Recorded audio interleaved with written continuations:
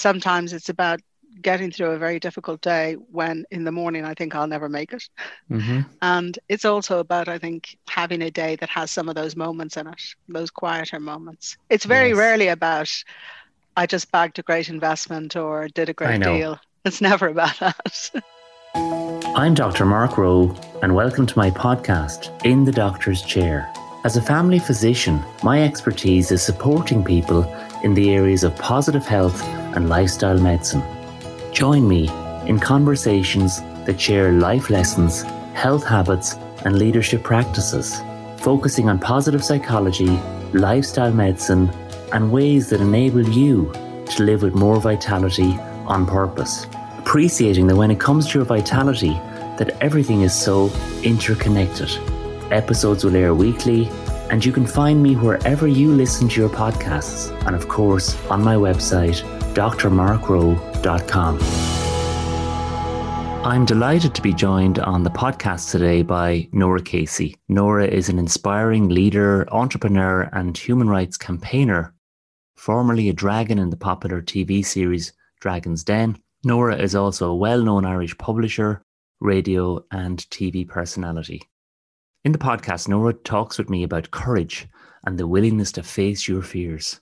We talk about how adversity can deliver post-traumatic growth with new perspectives, and how resilience can come from taking risks once you're less afraid of failing than you are of succeeding. We also explore the positive contagion impact and how giving time and energy to yourself and others is so powerful. If you're a leader who recognises, particularly since COVID-19, that living with vitality and building a more resilient mind matter now more than ever for you and your team, then this podcast is for you. For further details, visit drmarkrowe.com. I'm delighted to be joined on the podcast today by Nora Casey. What's really interesting, I think anybody that knows of Nora Casey will think of an extraordinary businesswoman, an entrepreneur, somebody who projects a really confident face to the external world. But it's really interesting to learn that Nora started off her career as a nurse. So there must be a really deep, meaningful, caring side to Nora as well, which I'd like to learn a little bit more about. Thank you so much. And thanks for having me, Mark. I always say to people, the first thing you need to know about me is I started off life as a nurse. And I always say that for two reasons. One, because I'm a bit of a blended human myself. It's very important to me that the nursing part of me is very strong all the way through my life, the need to want to do good and to volunteer and to give back. But also, people imagine that I was just beamed down confident.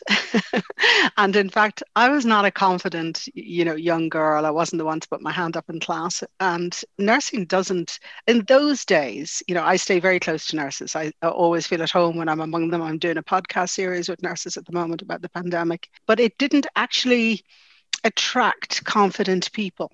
Nursing in those days wanted people who would obey the rules. There was a lot of hierarchy. They didn't really want questioning minds. And so I think that sometimes says more about me, that I was comfortable going into a profession that was about caring, that wasn't necessarily about the one who was speaking out or being a leader. And those 5 years were still the most important 5 years in my early life, the biggest foundation blocks for the rest of my life. And do you think it's influenced how you see the world now? Always. It's always influenced everything, because even in the toughest of business situations, when I was running multiple companies and tough times and tough decisions would be required, I always said to myself, there's nothing tougher than when you're a nurse. I had a particular incident when I was on night duty as a student nurse. In those days, I was part of the establishment, and there was just me between life and death in a patient in a coronary care unit. And when I think about tough situations, I think actually that's tough. Making a decision as to what you're going to do and taking a risk in business is not tough at all. And I'm wondering, one of the things I think about is, how doctors and nurses, health professionals can sometimes have a particular view of their own health in terms of, being slow to seek help, tending to ignore symptoms and not really practice what they preach. I mean, do you think that could apply to you in terms of your own health, Nora? Not now, 100% not now, because I've Yes. been reminded so many times about my own mortality through difficult times in my life that I Mm. really do want to be around, especially as I'm the only parent for my son. Hmm. So I really mind my health now. Now, don't even ask me about what I got up to when I started nursing at 17 and those years, because definitely there was no element of, good health about, the off-duty time, I can tell you. Yeah, well, I think we all become wiser from our experiences. There's no doubt about that. I know that you have, you said there you're a lone parent, and obviously you have experienced a lot of adversity in your life personally. Yeah, I think somebody asked me recently to do a chapter for a book on the day that changed your life. And before I thought about it, I always thought it was the day that Richard died, who was my late husband, because it was such a cataclysmic event for myself and Dara, and it really changed the trajectory of the rest of my life. But actually, the day that changed my life was the day I left my first husband. That's the truth. Mm. I think that's a really hard message to give to people. I got married in London when I was quite far away from family and friends. I used to think I was not a typical domestic abuse survivor, but I was totally typical. Like when I went back and met with so many other people who survived domestic violence, I realized they were just like me. I was away from home. There is a particular issue about the caring professions, particularly nursing, in terms of domestic violence. I think that sometimes you're targeted because you're empathetic. Hmm. I do like to think of myself as a strong person, and all the way through my life, I'd be sitting on panels, and people would be asked, "What would you do if, your boyfriend or husband hit you or had an affair?" And these strong women would say the most extraordinary things. They'd be out of that relationship pretty Mm. quickly. I found it very hard in my life to forgive myself for staying 9 years in a relationship that was very violent, and I won't go into it because if I asked you to recount the worst days of your life, like I had repeated it on the Late Late Show, and Mm. obviously I've talked about it on radio and I did a TED talk. But suffice to say that in that relationship, there was quite a bit of violence. I still have a lot of the physical scars. I broke a bone in my face here Oh during a dear. particularly violent episode. So when Mm. people, photographers say smile, my lip goes down instead of up. So it was a constant reminder at my Mm. happy times of those days. I had broken ribs and all kinds of Mm. different physical scars, but I also had bad psychological ones. And Hmm. I tried many, many times to leave him. I used to, I lived in South London and I drove to Harrow, where my offices were. And every Monday I promised myself I would leave him, and then the weekend would pass and I'd never leave him. And, it was one of those very difficult, I think it was one of the most difficult decisions I ever made. And I think the key thing that changed was I told my mom. I'd never told anybody during all Mm. those years. In fact, my father thought he was the most wonderful man on the planet because he would Mm. drown me in flowers and gifts, and he thought he was an incredibly wonderful, caring husband. And this one weekend, my mom had seen something happen during a previous visit, and she didn't see him slapping me, but she saw the aftermath, and Hmm. I knew she suspected that something was going on there. And I'd missed some time at work through black eyes and other things, so I told her, and I knew, partly because I thought my two brothers will go over there and they'll end up spending a lifetime in prison if they find out. So I knew Mm. I had to leave him, and I packed a very small bag. I'd rehearsed a speech a million times to tell him why I was leaving, and I got up at 5 o'clock, showered, packed this tiny bag, and I woke him up and said, "I'm leaving you," and he kind of said, "Go back to bed. What are you talking about?" And I started into this lovely prepared speech. And I think I only got a couple of sentences in and I could hear him snoring, in the background. So I just went down the stairs. I had this tiny red car. I remember this so strongly. Mm. And I drove away and I felt like I was driving off a cliff. I had nowhere to go. I had no home. I think most domestic abuse survivors will say that as much as the violence is bad, and it's very paradoxical because how can you love somebody and stay with somebody who does those things to you? Mm. There's practical issues like, not having any financial stability, not having Hmm. anywhere to live. Of course. There's lots of issues around that. Mm. And I drove like, I felt like I was driving off a cliff. I booked into the Mm. Ibis Hotel in Heathrow, which was the cheapest on the planet. Hmm. And I also had I remember talking to my sister and I kept saying over and over, this will never happen to me again. I will never let anybody do this to me again, to own me financially or otherwise. I'm going to be standing on my own 2 feet for the rest of my life, whatever Good on you. happens.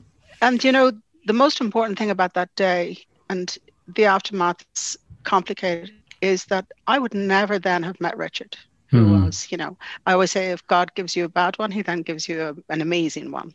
So he was by far the love of my life. Richard worked with the BBC. At the time, I was doing some work with the Beeb, and we met, fell in love, married within the 3 years, and I would never have had Dara, and I would never be who I am.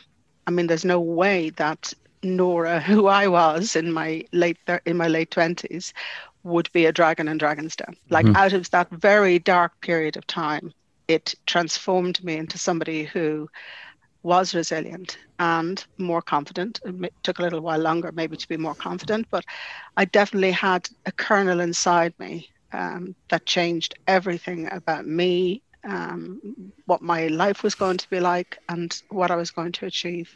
Very long answer, sorry. No, I mean, I think, one of the things I've seen so many people in my life who have overcome tremendous adversity, and this idea of post-traumatic growth is something I'm big into, that we can grow from really tough times and emotionally draining experiences, and we can gain a new sense of perspective and a new outlook and real resilience. Did you get any help at any stage, Nora? I mean, obviously, firstly, it took tremendous courage to walk away for all sorts of reasons.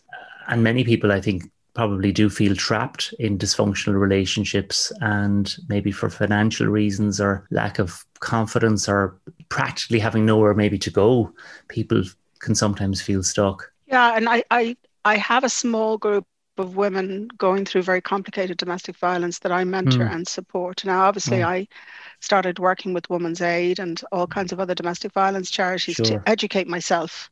Like, when I started talking about it, first I was just somebody that it had happened to. And yet I was at the receiving end of thousands of emails and messages from people saying, oh, that happened to me, and can I talk to you? And I was so ill-equipped in that area. I didn't take professional counseling or psychotherapy. At the time, my immediate few months, 6 months, was sofa surfing with friends. And, it's funny, having told nobody for so long, I then was in the very difficult position of having to tell people, that I had left him and the reason I'd left him. And but I did have to have somewhere to live. That was the most important thing. I think my family, I was quite estranged from my family, not in a negative way. It's just that I'd left at 17 and I'd always been away from home, and I was the one who'd gone first and stayed away longest. And, you end up over time having conversations with your father and mother. How are you? I'm grand. When are you going back? I'm going back on Friday. It would take too long to kind of tell it. But then suddenly I was in a position of actually sitting in amongst them all, and not all of them, but my mom certainly, and my sister, and my friends were just my support, I think, during that time. I do agree, though, that there's certainly been times when I felt that I could have done with that professional support, somebody who was independent of me that I could talk to. It just so happened that my life was in this kind of crazy spiral of work and, issues around finances. And I'm always, so sympathetic and empathetic to young people out there trying to find their first home and trying to find a way in life. I mean, I didn't buy my first home till well into my 30s because of what happened to me, and that was like, that sense of stability was really important to me, and it helped. And I think, you've become a real leader in that area now. And I mean, I think one of the best ways we can perhaps help ourselves is to reach out and support others. And I think that can be cathartic, and that can provide healing. I know for me in my own work as a doctor, the most fulfillment I get each day is helping others. Yeah, and, exactly. Whatever little problems you have yourself, they dissolve away when you're giving to someone else. I agree. I work the other part of my life, obviously I have my business and I've got investments, but I virtually work full time, I always say, for Vital Voices. And Vital Voices was set up by Hillary Clinton and Madeleine Albright, and Yes. it's a fantastic organization. They actually go into countries around the world and they support women, not organizations. They find that one woman who can change society. It might be in politics, it might be in public life. Mm. My own area, the economic empowerment. So I'm on the European board, and I've been a global ambassador for them in this area for quite some time. But it means that I mentor women who are female founders right across the world. Now, I know the pandemic's been really tough here, and I'm the first Mm. one out, talking on television and radio about it. But when I'm talking to I mentor a woman in Delhi in India. She's a fantastic Brilliant. business, and she lost her business. It's called Unhotel. It's a kind of very cool Airbnb in India that if you don't want to go to a hotel, you can go to a beautiful homestead in the lakes or the mountains. And of course, the pandemic hit, and she suddenly had no business. And herself and her husband and myself talked through it, and largely through their efforts, they swiveled into a digital studio. But she's one of many women across the world that I mentor, and for one thing, it's a real eye opener in terms of how almost platinum standard supports we have here in Ireland. Mm-hmm. But secondly, at the end of a very, very long day, my brother, who, is always nagging me about how much work I do, voluntarily. And he's, why, what do you get out of it? Why do you spend all day, every day doing it? And I said, because there's nothing, I can't describe it, but, Mm.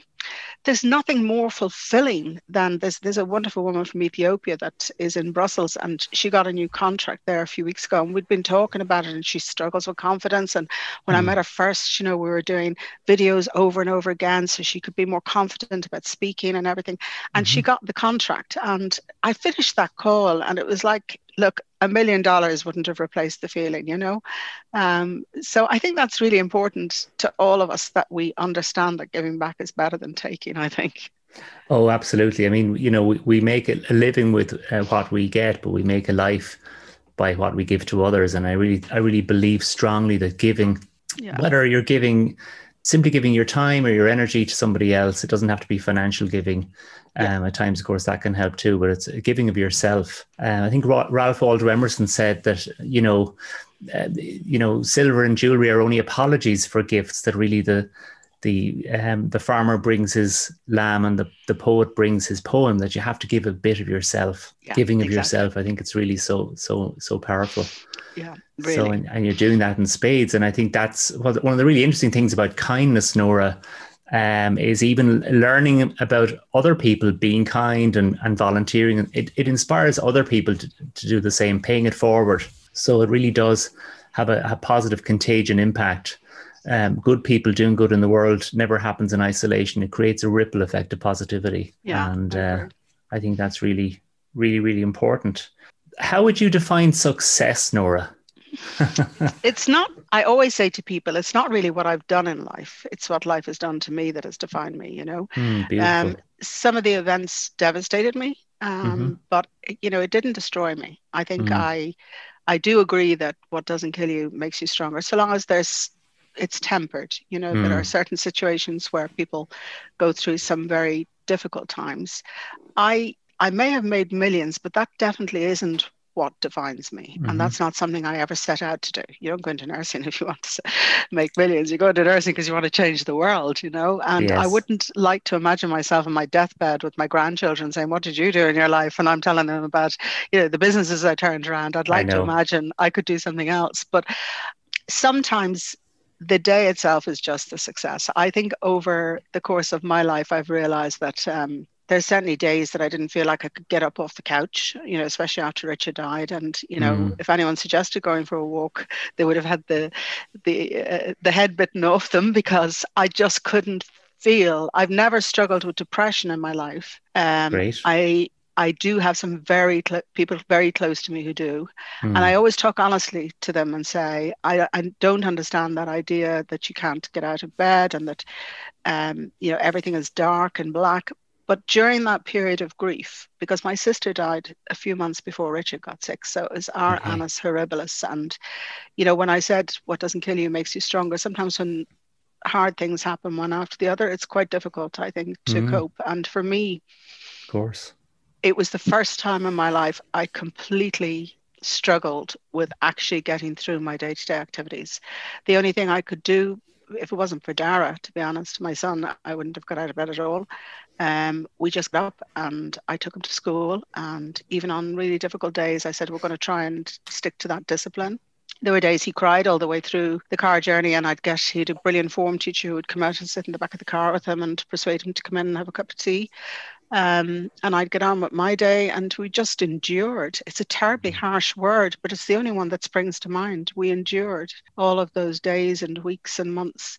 So for me, success on those days was getting to 7 o'clock. I had a great belief with Dara that we would watch a funny movie every night. So for 1 hour of the day, we would laugh. It involved a lot of John Candy and Dirty Rotten Scoundrels and all the airplane movies. And Yes. at that time, you had to order them from Amazon. So I ordered like 50 of them, the Blues Brothers. And every night at 7 o'clock, we sat down together and we would laugh for an hour and a half. And that was success for me. On days during the pandemic, I was always the kind of person, I kind of believe in my life that I should always be uncomfortable. And, if I feel I'm achieving things too easily, I have to make it more difficult for myself. It's a strange thing in my head, but it's particularly prevalent around the idea of being afraid. I often write about the joy of abject fear, and I embrace it to the point where I almost overdo it. So because I'm terrified of flying, I learned how to fly a plane, Wow. whitewater rafting. Yes, I'll do that. I thought I would never zip line, and then I did the longest zip line in the world. So I climbed Carrauntoohil before I'd even climbed a hill. Like I have this need, insatiable need, that life should be full of big, huge things. And then the pandemic hit, and I became obsessed with not the big, huge things, but how could you make the day wider? I can't make my life longer. It will be as long as it is, but I can ensure that each day has things in it that make it wider. What do you mean by wider, Nora? I think probably the simple pleasure of a walk in the park. I grew up in the Phoenix Park, very important to me. I guess not necessarily great adventures or far-flung places, but instead of picking up the book 10 times and dipping into it, reading it properly. Deciding that I'd always wanted to learn about behavioral science, and that was very important at the start of the pandemic. So I took myself off to do short courses in Harvard and all kinds of other places to learn more about it. Maybe having a proper conversation, especially with family and friends, where over your life you get used to, hi, how are you? Did you buy anything in Brown Thomas? What was the weather like? Did you do a bit of gardening? Whereas I found myself in the pandemic saying, if I do nothing else today, I'm going to have a proper conversation with that person that every year I say I'm going to have a proper conversation with. That's so interesting, because I had a conversation with a friend of mine recently, and he was saying, he was tired of so many superficial conversations in his life that it was so hard to have a real conversation. Yeah, exactly. And it's great for your brain. Like, I mean, yes. I'm always obsessed with what can you do about smart aging and how can you keep your brain active? I do think that, sometimes at the end of days in the pandemic, it wasn't about me climbing mountains. It was about finding the hour to walk along the beach in Sandymount or, having a good chat with my son, Dara, while we were driving somewhere, or going up to see my mum for a cup of tea, or just sitting quietly reading a book. These were really important things. It was quite a change for me from the big, huge things that I always try and achieve. Well, the Japanese have a term for this, and they call it ikigai, which is really, finding joy in life's simple pleasures and experiencing more of a flow state by being mindfully present. Just What's engaging. It called again? It's called ikigai. Ikigai. I'm going to use that. That's a great phrase. Ikigai comes from Okinawa, and it's all about that sense of inner purpose and connection with the world around you, just by being mindful, savoring that lovely cup of coffee, savoring that walk in nature in the Phoenix Park, savoring the joy of the gift of the day we've been given. Yeah, that's exactly it. And that, so you started off saying to me, what does success mean to me? Sometimes success is about Ada Alexan, who I was just talking about, the Ethiopian woman. The success is about her success. And sometimes it's about getting through a very difficult day when in the morning I think I'll never make it. And it's also about, I think, having a day that has some of those moments in it, those quieter moments. It's very rarely about, I just bagged a great investment or did a great deal. It's never about that. I know. And I mean, all the work from positive psychology would say, hedonic adaptation means that you just adapt to that anyway. So, whether you've got 10 investments or 100, I mean, it all just becomes the same in terms of your Yeah. brain anyway, And also, I'm a firm believer in issues around connected capitalism and social Yes. entrepreneurship. So Mm. even in the early days when the business was booming, everything I had was plowed into other people's businesses. Now, Yes. I would have had more fun putting my money down the toilet than some of the investments I have in Dragon's Den. But I still think I'm not a great consumer of goods. I don't really need to have a lot of trappings in my life. I'm Mm. not, apart from my need to travel a great deal, but I am a travel writer. I have been since my 20s. So I'm lucky that I do get to see the world. Thank God, before the pandemic hit, I saw Yeah. most of the world, but hopefully again soon. But other than that, I don't have a lot of needs.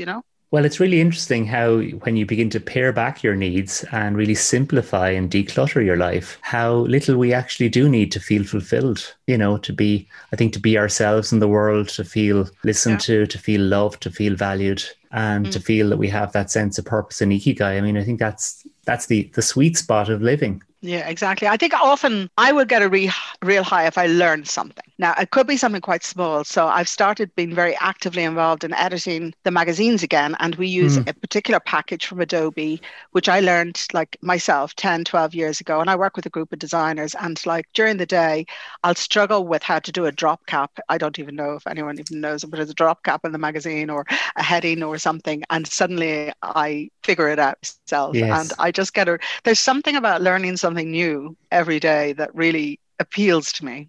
It could be Dara's a great consumer of information now. It's true what they say about young people. Dara does not know what a television is. Like he lives in the world of, YouTube and the web, and he's finished his finals at UCD.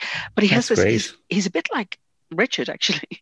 Richard was a BBC correspondent for 20 years and he knew a little about a lot of things. Now, he would say that himself. If you sat next to him, he could talk to you about Sudan, he could talk about electrical engineering, he could talk about anything because at some point in his life, he's interviewed somebody or he's learned a bit. Dara has this enormous capacity for information that he just gobbles it up all the time. So when he comes in the evening, he'll sit up at the table and start talking about something I know nothing about, or a piece of music. As I go through my life, I was finding myself increasingly listening to music I used to listen to when I was younger. Yeah. And he introduced me to a whole raft of new music, which, really kind of, I suppose, helps your brain, to appreciate new music rather than always listening to the old music, I can't help but see that beautiful cross that you have there on your neck, just on the Zoom camera.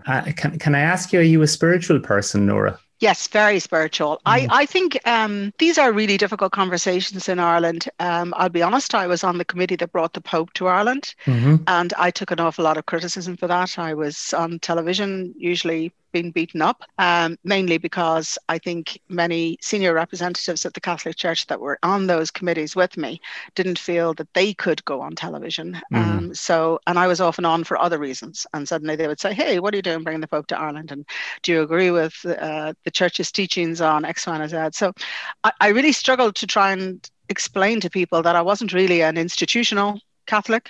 I was born a Catholic. You can't take it out of me, and no more than you can take the Irish out of me. But my beliefs are very personal. And, I'm the first person to stand up for, I was an ambassador for marriage equality, for, you name it in Ireland. I've been at the forefront of every campaign that has been liberal. I work with the Magdalene survivors, still am, doing a documentary and some new documentaries at the moment. I've given my life to ensuring that people are treated equally and, are not. So I can't condone anything that the Catholic Church does in that regard. But I do kind of feel at some point, it's not me that should be leaving it. It's all those others that should be leaving it. And I'm very comfortable finding comfort in lighting candles in Clarendon Church, which I do regularly, people then started accusing me of not going to mass often enough.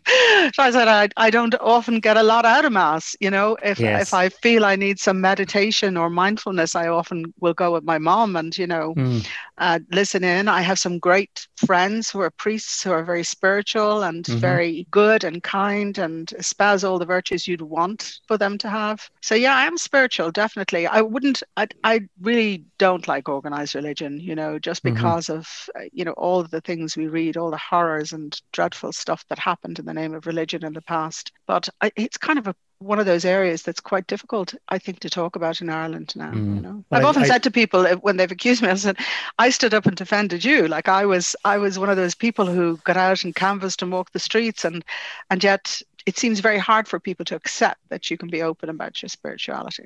Well, I do know that it's a very important part of health and well-being, and people can express their spirituality in so many different ways, whether it's through a specific religion or through connecting with their higher power, whatever their higher power may be, or just connecting with their life values. Yeah. But I think everybody's entitled to be the person they choose to be in the world. And here's the honest truth. I wouldn't really mind which religion I sit in, because I was brought up a Catholic, and obviously all my family are. Richard converted to Catholicism in order to marry me. He was far more a Catholic than I ever was, because he kind of, late in life went to St. George's Cathedral in London. Yes. And, studied it all, and then was boring me with all of the stories that I'd completely forgotten about from my catechism.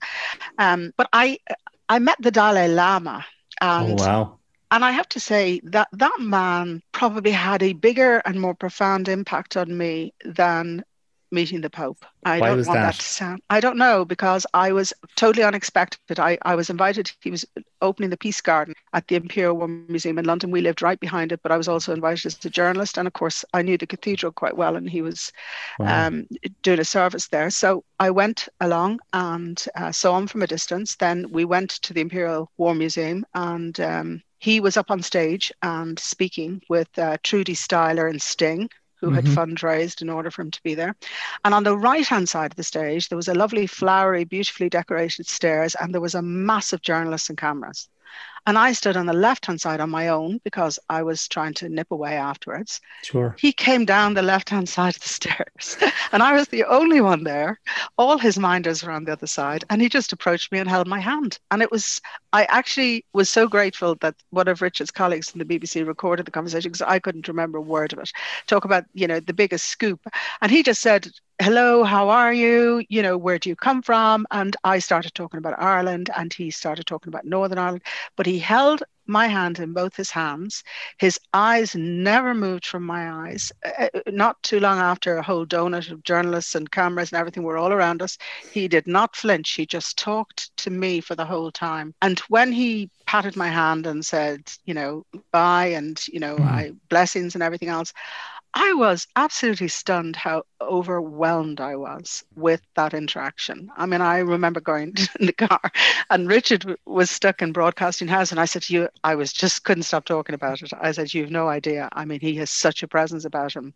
Spiritually, I felt I was in the presence of somebody tremendously good, and a real connection with him, And for the whole of my life, I always imagined that meeting the Pope would be the same thing. And it wasn't. Now, I don't know why it wasn't. And that's not to say the Pope's not a good man, because I actually have great admiration for him. But when I say I'm not really a religious person in that sense, I mean, I could quite easily follow the Dalai Lama, because I thought he was an incredible man, Well, he really espouses compassion and kindness and heartfelt love in the world. I think he's a beautiful person. Beautiful. And I met one of his, I met Matthew Ricard, who is also one of his peers, colleagues, part of his circle. And he wrote the book. Everyone calls him the happiest man in the world. That's what because he's written all the books on happiness. And I did an early morning meditation session with him in Washington, of all places. Wow. Don't even ask me why, but it was an opportunity through a mutual friend who said, do you want to come to my house at 5 a.m. and meet this man, Matthew Ricard? I said, do I what? I will, of course, be at your house. But he also had that presence. I talked to him afterwards, and he was signing the book for me. There was only a small group of us in the room, and he had that way of bringing us into a very deep meditative state, And he, of course, lives in the Himalayas for 6 months every year, so. Can I ask you, Nora, for our listeners, 3 take-homes for a resilient mind? If I'm being really honest about this, I think that resilience does come sometimes from taking a risk. Mm-hmm. And there's a lovely thing in our lives called plasticity in our brains, which means that if we can quieten those inner voices that tell us not to do something, we can sometimes take that leap. But there's something very important you have to do, especially women listening. Don't dwell on things for too long. We struggle with rumination, I think, a lot, women. I think you have to get yourself into a mindset of wanting to do something at that moment. Mm-hmm. And you have to be less afraid of failing than you are of succeeding. It's a very important balance, because I meet women all the time in my professional life who won't go for the job or ask the salary increase, or, won't leave the husband or the partner, or won't go for the PhD. And it's always because they're still doing lists of pros and cons, and they're still afraid that people might laugh at them if they don't get the job, or somebody will say no. So I think in order to get, and of course, everyone knows once you do it once, it's easier the next time, and it's easier the next time, and it's easier the next time. But I'm always fascinated about how can you get people to the tipping point of taking that leap of faith, like me leaving my first husband. Anytime I'm doing a series of webinars on the island of Ireland with business women, and I say the most important thing you can do in your life is give testimony. People often said to me, why are you talking about domestic abuse, and why do you talk so openly about grief? Because in my previous, in my parents, my grandparents' lifetime, they never talked about issues around homosexuality or child sexual abuse or alcoholism or depression or mental health issues. And where did that get us? And then some brave people in my lifetime have come out and talked about those things very openly and honestly. That's my legacy. I owe it to humanity to talk openly about things that happen to all of us in our life, and to normalize it and make people feel we're all together and that we all go through these difficult things. And for women in particular, for every one woman like me, there's another 10 that fail. There's quite tiny numbers of women who succeed. And I say, don't imply that it was all easy. I want to know all the difficulties, because if I ask a young woman, where does she want to be in life? And she says, I want to be CEO of Google, or, finance director of CRH. Then the only way she can get there, she can set that sat nav in her mind. But the only way she can get there is by asking somebody who's there already. And when you're talking to me, I want you to tell her about that journey, so she understands that all of us fall down, that all of us fail, and that the most important thing is to learn from that and not to be afraid of it. Well, what I hear you saying to me, Nora, more than anything else, is the word courage, which I think you have in spades. And I think so much of what you've spoken about today really embodies courage and the willingness to face your fears. And finally, Nora, after a wonderful conversation, can I ask you, for you, Nora, what's the meaning of life? Oh, wow. Gay Byrne asked me this over the course of an hour's interview on RTE. And I do remember, him saying, of course, he asks loads of questions, but the reality is he's trying to figure out what the meaning of life is, which is quite terrifying. The honest answer is the meaning of my life increasingly is to leave behind something which makes the world better. I mean, if I'm very lucky, I'll do no harm. And if I'm extremely lucky, I might make other people's lives better. In a very practical sense, I grew up in a 3-bed house. There were 8 of us in an OPW lodge in the Phoenix Park. Education was a privilege for us, a real privilege. And I've spent the guts of my lifetime today trying to make life better for my son and for a lot of my family, so that they can build on that foundation. I went to a Desh school. The chances of somebody like me ending up where I am, given the sort of things I've told you about my life, are pretty remote. So I think that for me, I have to be able to say that future generations that come after me, young women in particular, will find it a lot easier because of some of the work myself and my colleagues have done. Well, Nora, I just want to say to you what a pleasure it's been to have you on the podcast. Keep leading, keep inspiring, and keep showing us all courage through your actions each and every day. Nora, thanks a million. Much. Thanks, Mark. Thank you for listening to my podcast, In the Doctor's Chair. For further resources to support you to live with more vitality, please visit my website, drmarkrowe.com.